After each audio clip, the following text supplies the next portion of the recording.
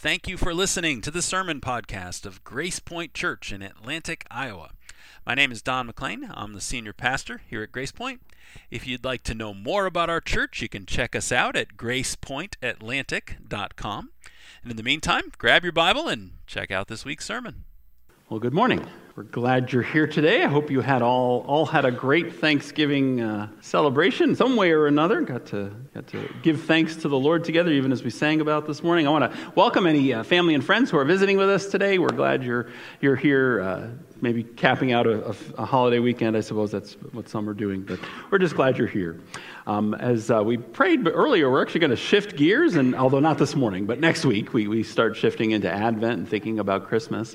Have you ever wished that you could have the whole plane to yourself? The whole plane. You could sit wherever you wanted, put your bag wherever you wanted. When the refreshment cart came around, you could have coffee and juice, right? They wouldn't make you pick just one.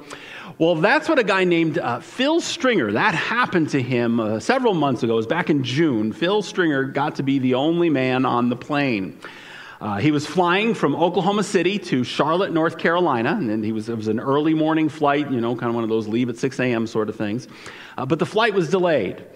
And delayed again and again and again. It actually kept being delayed as the day went on. The longer the delay went on, more and more people began to peel off. They began to find other flights they could take, other connections. Some people just gave up and left. But Phil stuck with it. And finally, close to midnight, the airline finally authorized the flight to go. I don't know what the problem was, storms or whatever it was. But finally, the flight took off after almost 18 hours of delays. And Phil was the only passenger. He had like a crew of 10, but he was the only passenger on the plane. We know all this because I guess he's one of those influencer types. He streamed the whole thing on TikTok. He kept putting up reports on his delay on TikTok. And so anybody who cared to follow Phil got to see what it was like to be the only person on the plane. And I guess it was good for him. It was a good thing for Phil. He didn't complain too much about it anyway. But the truth is, most of the time, it doesn't work out that way. Most of the time, it might be fun to be the only person on the plane. But when it comes to most things in life, people are actually better together. We're better together. That is definitely true with what we're going to talk about here at the end of Hebrews. It's definitely true when it comes to following Jesus Christ. We are going to finish Hebrews this morning, as I said, and as we finish up, we're going to talk about this reality. And I think it's the reality that it's permeated a lot of the book, and it all comes together here at the end. We follow Jesus better together than we follow him apart. Last week, I told you that the last chapter in Hebrews, so we've come now to chapter 13 last week, I told you that the last chapter focuses on practical implications, a lot of the practical implications of the Christian faith. And so a lot of Hebrews is doctrine, right? It's a very doctrine-rich, doctrine-heavy letter. But now as you get to the end of the book, the author is kind of wrapping it all up, and he focuses on, I used the word ethical last week. Chapter 13 focuses on ethical implications of the gospel, the doctrine that we've been looking at in this book. And the first 6 verses, so last week's passage, focused more on the personal ethics of the Christian life. And so we talked about some more individual issues last week.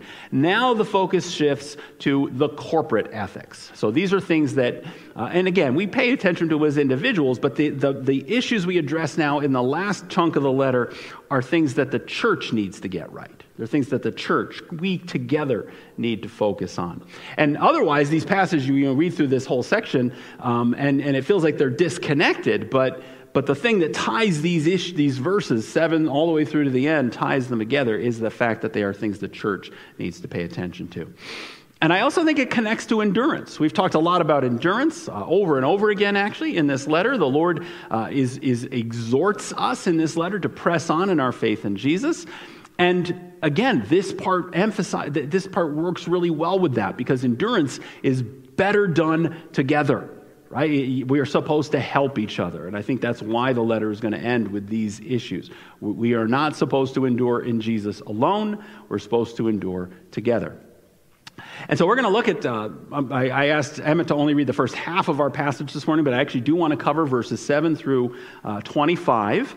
That means there's a lot of material here, and I'll be honest, we could have probably broken it into 2 or even 3 different sermons here in this last section that we're doing together, that we're doing today.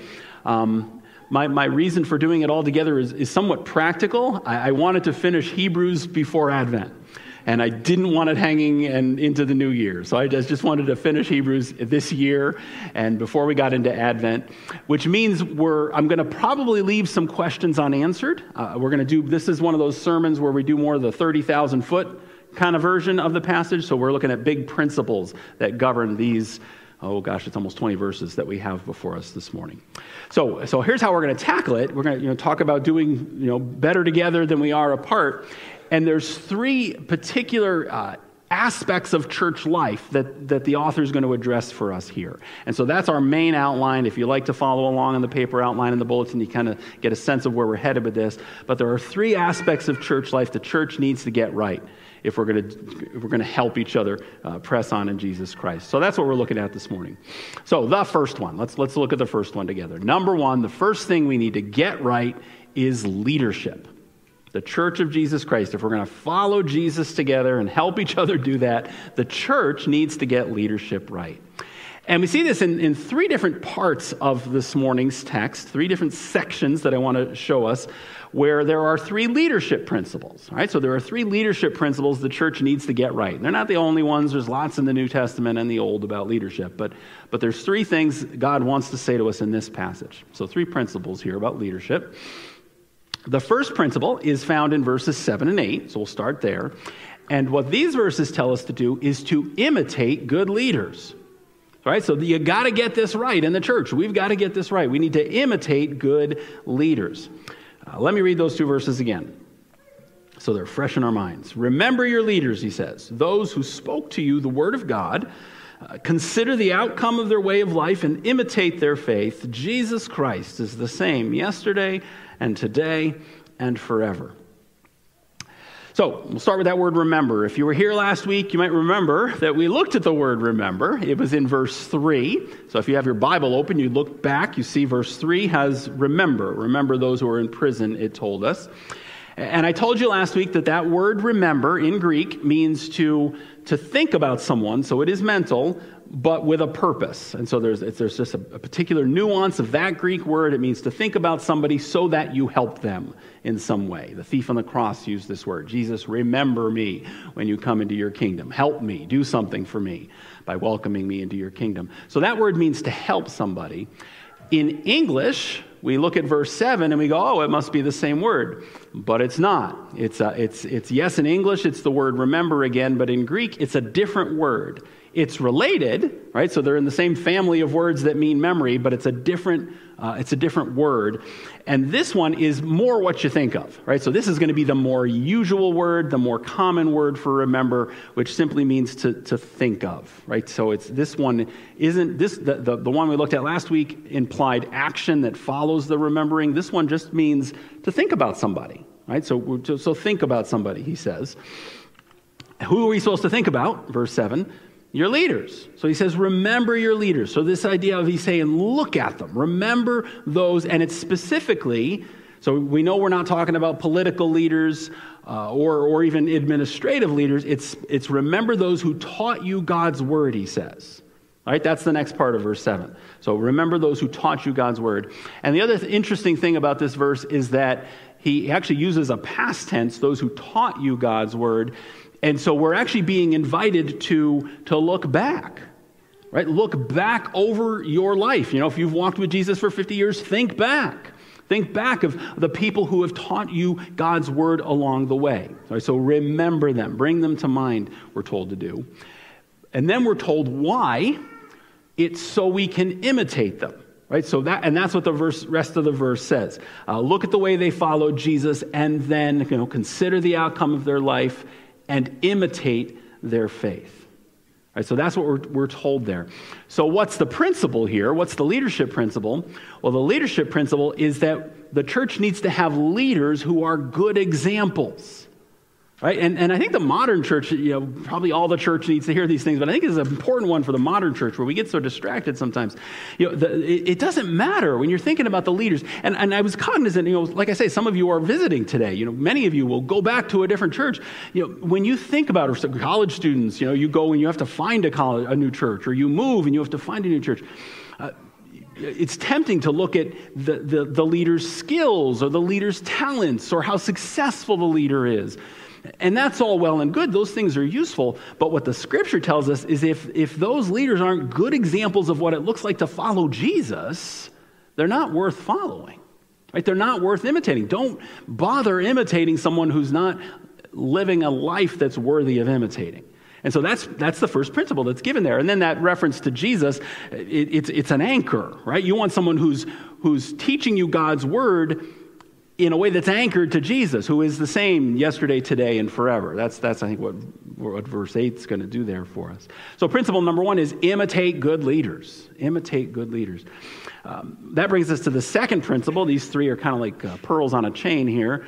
The second principle is to follow good leaders. Right? So bring them to mind and then follow them as well. Imitate them and then follow them. And we see this principle down in verse 17. So the author is going to talk about some other things in verses 9 through 16, and we'll come back to those in a few minutes. But then he goes back to leadership when he gets to verse 17. So let me read 17. He comes back to it. He says, "Obey your leaders and submit to them, for they are keeping watch over your souls as those who will have to give an account. Let them do this with joy and not with groaning, for that would be of no advantage to you." It would be no use to you if there were a bunch of whiners. It would be of no advantage to you, he says. So there's a command here. It's a dual command. Obey your leaders and submit to them. And those are commands. I would be disingenuous to soften them, right? We are told to submit to those who are in authority over us in the church. We're told to submit to our leaders and obey our leaders. It's not an optional thing. Modern church, sometimes we think, it's like a sunroof on a new truck. I need it or I don't need it. Obedience to our leaders is not. It's there in the text. God tells us to do this. However, there's some really important qualifications here that I think anyone who aspires to leadership or is in leadership needs to hear. There's some, and actually the church needs to pay attention to. Some very important qualifications. Because what he's saying is don't obey and submit to just any leader. Lots of churches get in lots of trouble because they think that's what this means. Well, he does this or she does that, but, he says to obey. No, you don't submit to just any leader. You submit to good leaders. We follow good leaders. That's what the message is here. And he tells us several things about what makes for good leaders. Right? Several things here we got to get right in the Church of Jesus Christ.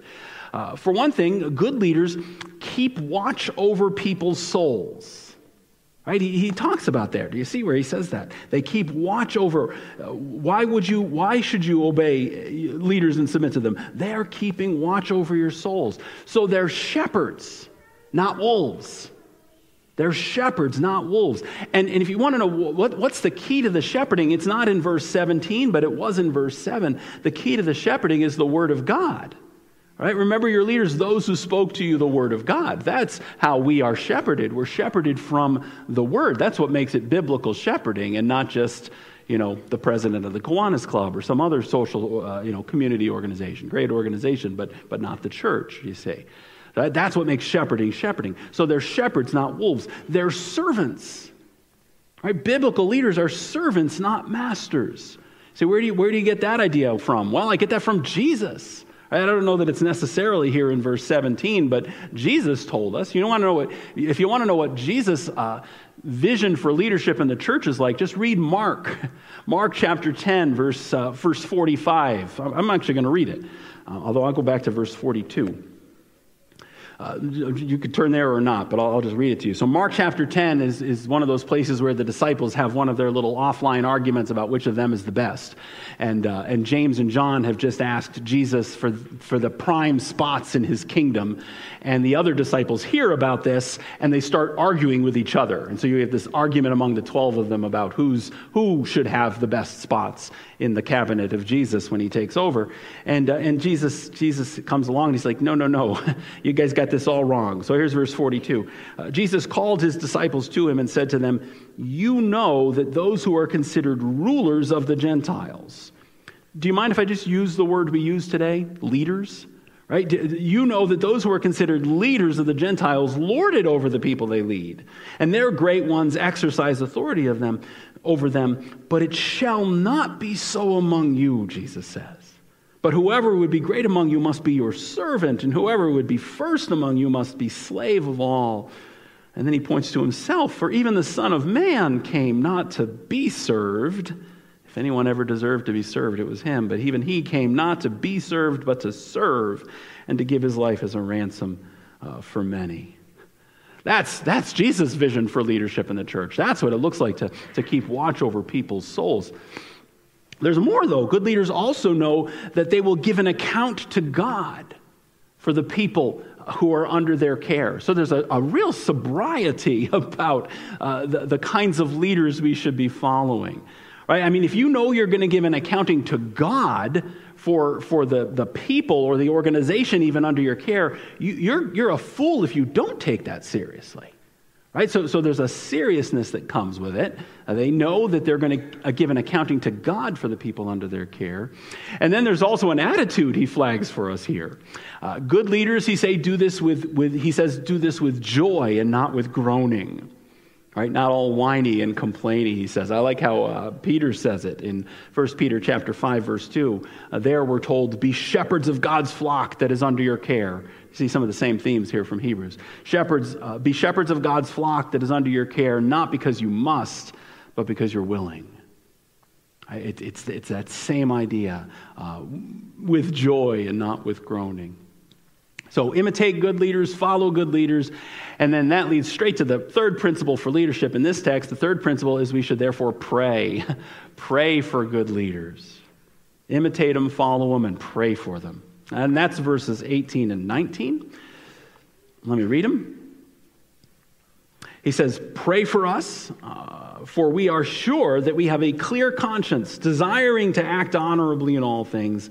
I urge you the more earnestly to do this, the praying, in order that I may be restored to you sooner. If you've been here for even some of this series, you've heard me say that we don't know who wrote Hebrews. Hebrews is, we just don't know who wrote it. And there are different theories. Some people suggest it was Paul. Some say a guy named Apollos from the New Testament. Some even suggest Barnabas. Another possibility is it's nobody we know. It's somebody else altogether. That's a possibility.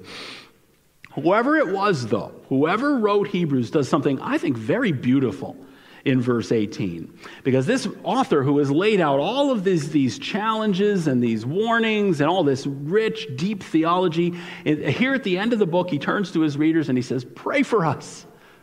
Pray for us, he says. And the reason he wants their prayers is that he wants to get it right. Right? He said, look what he says. He says, we know we have a clear conscience. Right? So pray for us. For, here comes his reason, we're sure we have a clear conscience. We're sure we desire to act honorably in all things. And I think the unspoken part here is, I'm not going to be able to pull that off unless you pray for me. That's why he asks for their prayers in verse 18. And then in verse 19, he says, please. Right? I urge you all the more earnestly, he says, to do this. Please, please pray for us, so that we'll be able to lead you well. Right? And there's also this practical piece. He says, we also want to see you in person. But I think this is bigger than just kind of a prayer for his itinerary to free up so that he can come see them. It's situated in its context. He's asking them to pray for him as someone who is a leader in their lives. And I think the takeaway here, the leadership principle for the church here, is that we should pray for our leaders. We should absolutely pray for them. Whatever church you're part of, like I say, on a holiday weekend, we get visitors. Pray for the leaders of the church that you usually go to. Please. And I'll say for those of you who are committed here, I know that many of you pray for me. Thank you. Thank you so much. And I would just invite you to double down on that and do it all the more. And not just for me, but for Paul and for our elders and for everyone who's charged with some form of leadership here in the church. We need your prayers, right? It's too tall an order, and it's too important Right? I mean, if you look back at those first two things, it's too important. There's too much riding on it for us to try to do it in our own power. So please, please, please pray for us. So that's the first thing that the church needs to get right. If we're going to endure together, follow Jesus together, help one another, walk by faith together. You think in the language of chapter 11, by the grace of God, we need to do leadership correctly in the church. The second thing, so category number 2 that I see in this text. The second thing we need to get right is worship. We need to get worship right in the church if we're going to follow Jesus together. And that's the focus of verses 9 through 16. So we're going to zoom in on 9 through 16 now. And before I take us through those verses, I want to say two things about them. The first is that these verses are complicated. These are there's a lot of metaphor here, and he's pulling in a lot of the things that we've covered earlier in the letter, and he's assuming we paid attention when we studied those things, especially chapters 7 through 10. So this is 9 through 16 is a somewhat complicated section. And so again, if you leave with questions today, that's probably going to happen. There's parts of this I can't unpack every single word and every single detail in 9 through 16. If you have a burning question on something, I'd be happy to try to answer it afterwards. Come find me. But I'm just going to summarize this section at the principial level. The second thing I want to say about 9 through 16, since we're going to kind of be up here at the principles level, is that when I'm talking about worship, and I think worship is the theme that ties this whole long paragraph together. But when I say worship, we need to understand that we're not talking about the songs we sing. Right, so sometimes we'll use the word worship in a very narrow way, right? We just had worship for the first 15 minutes of the service, and that's fine. I'm not going to be a word Nazi here and say you can't talk that way. I mean, that's fine. That is worship. But worship is also used scripturally in a big picture sort of a way to talk about our whole lives, a whole life of devotion and service to the Lord. That's also described as worship in the scriptures. And that's the sense in which we're talking about worship now, right? So we're talking about, so when you see up here it says we need to get worship right, we're talking about the way we approach our entire life as an act of worship to the Lord, how we do that together. So with that in mind, here are 4 principles in verses 9 through 16 that we need to get right. The first principle is that we have to understand, both individually and together, that worship is about grace, not legalism. A life lived in devotion to Jesus is about grace, not legalism. And all 4 of these are lessons that all of this should be review if you've heard most of these sermons, because these are all themes we've covered along the way in Hebrews. Verse 9. He says, "Do not be led away by diverse and strange teachings, for it is good for the heart to be strengthened by grace, not by foods which have not benefited those devoted to them." So verse 9 starts with this warning, do not be led astray by false teaching, he says. But before we have time to scratch our heads and wonder which false teachings he means, he tells us. He zeroes in, he gives, I think, an example. He talks about food laws, right? He says food laws. Don't be led astray by strange teachings. And then he starts talking about food laws. Why food laws? Well, a couple of reasons. You will remember that the original audience of Hebrews is Jewish Christians. So it's Hebrews, Jewish people, who had come to believe in Jesus in that first and second generation of the early church. So the primary audience, none of us are Jewish probably, or maybe we are, but the primary audience was almost all Jews hearing it. The other thing is that if you've ever read the Gospels, you know that the enemies of Jesus were always getting on his case about foods, right? They were always trying to catch him and play gotcha over what foods they could eat and couldn't eat and when they could eat them and could you eat on the Sabbath and what could you eat on the Sabbath and all these kinds of details they had that they went after Jesus with. And you would really, if you want to see the legalism of the Jewish establishment by the first century, pay attention to the discussions about food in the 4 Gospels. Here's what I think the author's doing. The author's reminding now his readers, he's saying, don't go back to that. Because remember, we've said that was one of the temptations that first generation was experiencing. As persecution came and its following Jesus got hard, some of the Jewish Christians were saying, well, maybe we should just go back to the Jewish part and drop the Christian part. And the author is saying here, don't do that. Don't go back to your Jewish legalism. It didn't help you. Instead, stand firm in the grace. Walk in the grace of the Lord Jesus Christ. Your relationship with Jesus, and therefore your salvation, is not about rules. It's about grace. It's about Jesus. So that's principle number one. It's grace, not legalism. The second principle is that a life of worship is spiritual, not ritual. Right? It's spiritual, not ritual. That's how I would summarize verses 10 and 11. Verse 10, we have an altar from which those who serve the tent have no right to eat. For the bodies of those animals, all of these are things we've talked about back in chapters 7, 8, 9, 10. For the bodies of those animals whose blood is brought into the holy places by the high priest as a sacrifice for sin are burned outside the camp. So I think this is closely related to the first principle, grace, not legalism. The author is in describing some of more what this legalism looks like. He brings in some of that old covenant stuff we looked at earlier in the letter. And so he talks about the altar. He talks about the tent. So you remember that whole thing with the tabernacle that we looked at. But he says, so he reminds us of the old covenant altar, the old covenant tent. That was the tabernacle in the wilderness that God told Moses to build. But he says, we have an altar and we have a tent that are different. Right? So our altar is a spiritual altar. It's not a physical one. It's a spiritual altar. We serve in it. What's the altar? The altar is that heavenly one we talked about where Jesus offered up his life for us, on the cross. And so we have a spiritual altar. It's not a physical one. We worship in a spiritual tent, right? Our tent isn't their tent. We have a spiritual tent. What's the spiritual tent? I would submit to you it's actually right, you see it right here. It's the body of Christ. I think that's where the Holy Spirit inhabits now. He inhabits his people. And so we serve in the body of Christ. We don't serve in an earthly tent anymore. And so you've got this distinction between spiritual and physical. And then he talks about the animal sacrifices in verse 11. And he actually, in pretty compact way, highlights how ritualistic that was. And so the animals were killed, their blood was taken, the priest brought the blood inside of the temple.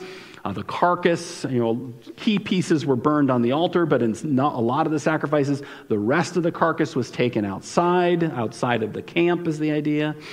And so you have all of this reminder of all the rituals of the old covenant, but the message, the reason he's reminding us of all this is he's saying, but that's not how we do it now.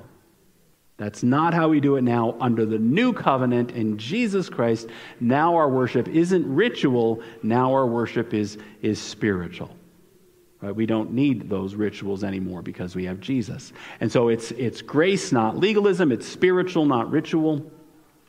The third principle is that a life of worship is focused on the future, not the present. So it's future, not present. That's another distinction here. You get it in verses 12 through 14. He keeps building on the part about the camp. So verse 12, he says, so Jesus also suffered outside the gate in order to sanctify the people through his own blood. Therefore, let us go to him outside the camp and bear the reproach he endured.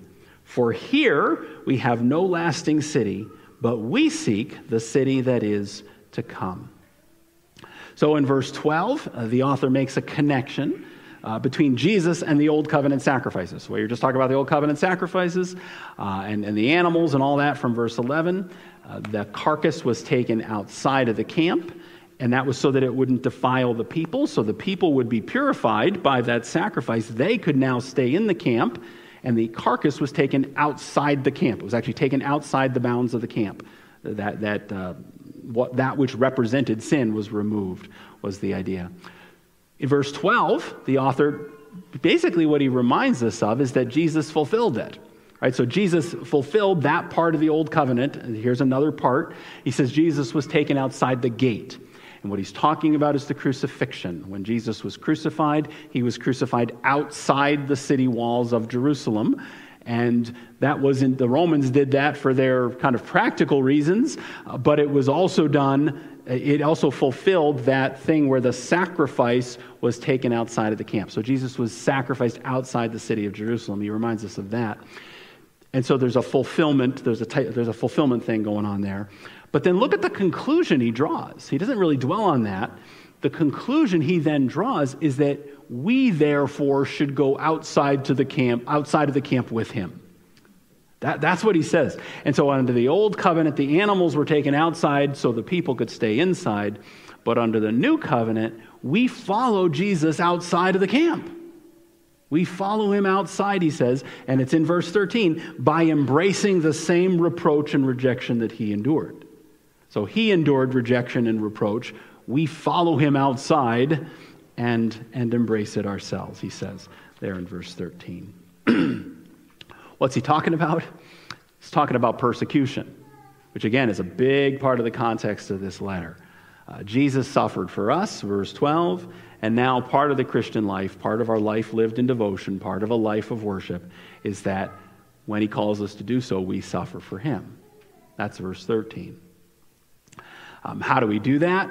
What's going to motivate us? What's going to keep us going? Again, this is review. The answer is in verse 14. We are ready to suffer for Jesus, to embrace persecution when it comes and those kinds of sufferings, because we're not looking for the city that's here. Remember that language from chapter 11, right? Abraham was looking for the city that is to come. Same thing for us. We're not looking for the city that's here, he says in verse 14. We're looking for the city to come. There's no lasting city for us here on planet Earth. We're looking for the heavenly city. Or to put it more plainly, if you're a follower of Jesus, you live in the present, but you don't live for the present. Right? We can't live anywhere else. We live in the present, but we don't live for the present. That's the principle here when it comes to a life lived in devotion for Jesus Christ. Doesn't mean we check out of our present lives. We talked about that. It's all lived here, right? This is where we obey. This is where we serve. This is where we love. It's done now, but it's not done for now, right? We're not materialistic hedonists who just live for the moment, right? Eat, drink, and be merry because tomorrow I'm not going to be here anymore. That's not our mentality. Our mentality is to live for the reward, to live for the heavenly city. And so that's the third principle here for a life of worship to the Lord. Future, not present. The fourth principle that he talks about here is that, and this kind of, I think, brings them all together, a life of worship involves both praise and good deeds. It is both praise and good deeds. You see this in verses 15 and 16. And so here's where you see how practical it is, right? It's not just a bunch of rituals. It's not killing some animals in a ritualistic way. And even when we talk about spiritual, we're not talking about sitting in a corner and praying by yourself. We're talking about things that are very active, right? And you see this in verses 15 and 16. Through him, then, let us continually offer, and there's a sense of therefore here. Through him, then, let us continually offer up a sacrifice of praise to God. That is, the fruit of lips that acknowledge his name. Do not neglect to do good and to share what you have. For such sacrifices, he repeats the idea of an offering, such sacrifices are pleasing to God. And so he draws a conclusion there. Verses 15 and 16 draw a conclusion from all the stuff in verses 9 through 14. And the conclusion is, therefore, we respond with offerings. Right? Under the new covenant, we still bring offerings. Right? They brought offerings under the old covenant. We bring offerings under the new covenant. Here's our offerings. There's two kinds. The first is a sacrifice of praise. Verse 15, we bring the fruit of lips that acknowledge his name. It's verbal. Right? What we do when we have the praise parts of our services and on our own and as families. We talk about family worship. So many different ways where we do this. That is worship. Right? That verbal praise, whether we're singing, and it's not just singing. Maybe we're shouting or speaking or whispering, or maybe you're into poetry and you write a poem. There's so many ways to verbally, with words, give praise to God. And he calls us to do that. He calls us to do that. So there's that sacrifice, the offering of praise, but then there's also the offering of good deeds, which he talks about in verse 16. Do good and share what you have. Do good and share what you have. Why? Not because it'll earn you a salvation, not so that people think more of you, but because it's pleasing to God. That's the scriptural reason for doing good and sharing what you have. It's pleasing to God. It's an offering. It's worship that he that he enjoys and that he wants his people to offer. So we do both, right? It's a principle we need to get right as individuals and especially as a church. Worship is both praise and good deeds. So that's the worship piece. We talked about leadership. We talked about worship. Worship is a way of life, and this gives us some guidelines for how to do that. The last thing, the third big category I wanted to talk about this morning that we need to get right is lordship. The church needs to get lordship right if we're going to help each other press on in Jesus Christ. And lordship is the word I want to use to summarize verses 20 and 21. It's lordship. Before I read those two verses, though, let me just say a quick word about verses 22 through 25. I'm a completionist at heart. It would bother me to leave them unaddressed, so I just want to address these verses. I think the formal ending of the letter is 20 through 21, and then 22 through 25 is the author's greeting. So the author wrote it, but it's the PS at the end, as it were. His argument, the argument he's made, ends at verse 21. So just a couple of words about the final greeting, your Bible might label it, 22 through 25. And the main thing I wanted to say about that section is just that I think it gives us a peek into the author's personality. And again, we don't know who the author is. Even from this, we can't quite conclude who it is, but it does let you see a little bit of an example of those good leaders we're supposed to be imitating, to go back to that first point. So, for example, he says a few things. For one thing I think you can deduce from those verses is that he's humble. He's humble. Why do I say he's humble? Well, because he asks them to bear with the letter. Even though he's just written them the most beautiful and sophisticated treatise on what the Old Covenant means in the New Covenant context, and he gets to the end of it and says, thanks for putting up with it. Right? That takes humility. I really do. I think that takes humility to have that mindset. This might be projecting on my part a little bit, but I also wonder if there isn't a little bit of a sense of humor here. And I say that because he says, I've written briefly. And I'm like, you got to be kidding me. It took us a year with a break in the middle to get through Hebrews. That is not a brief letter. But he said, by his standards, he's written briefly. A couple other things. He knows Timothy. So, and this is actually some people would use this as evidence that this was Paul who wrote the letter. This guy knows Timothy as well, and he gives us a little report on Timothy. It seems Timothy has been in prison, but now he's been released, he tells us in verse 23. He sends some greetings, right? So very, very practical sort of thing. Say hi to your people, my people say hi to you, and then just a blessing, a pretty standard blessing in a letter like this. Grace be with you. Grace be with you all, he says. So that's the practical stuff at the end. This is a real person who wrote this letter to us. I think that's helpful to remember that. Before he closes, though, before he gets to the practical details, he does have this benediction, right? And benediction, word of blessing, benediction in verses 20 and 21. But, it functions not just as a word of blessing. I think it functions as a reminder. It's a reminder to us as readers of who it is we've been talking about for the last 13 chapters. And so it's like putting a spotlight on the Lord and saying, there he is. There he is. It made me think of one of the songs we sing these days. One of our favorite songs as a church these days is that song, Behold Our God, that we sing sometimes. And I thought of that song as I was looking at verses 20 and 21, because it seems to me that's what the author does here at the end. He says, look, there he is. This is the God I've been telling you about. This is this Lord that I'm urging you to press on and follow. Behold your God, he says here in verses 20, 21. Let me read it to you. He says, now, and these words are somewhat familiar because we've used them as closing benedictions several times this year. I know our worship leaders have done that. Verse 20, now may the God of peace, who brought again from the dead our Lord Jesus, the great shepherd of the sheep, by the blood of the eternal covenant, may he equip you with everything good, that you may do his will, working in us that which is pleasing in his sight, through Jesus Christ, to whom be glory forever and ever. Amen. Who is he? Who is this Lord? Who's this Lord we serve? Well, for one thing, he is the God of peace. I got 5 here. He's the God of peace. Are you anxious? Are you struggling? Does your stomach get a little tight every time somebody starts talking about the news or asks you what you're going to do with your life or whatever it is? Here's our answer to that. He's the God of peace. Look to your Lord. Look to the God of peace. Who else is he? He's also the resurrector of the dead. He's the resurrector of the dead. This God of peace that we worship, just follow through the two verses. The next thing he says is that he brought again from the dead our Lord Jesus. It's the doctrine of the resurrection.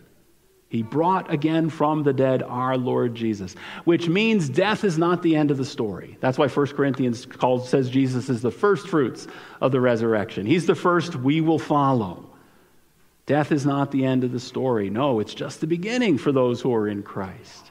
That's a good thing to remember this time of year, right? Whenever we think back, and I know the holidays can stir it up even more, when we think about those people we've lost, those people that we're missing, that is not the end of their story.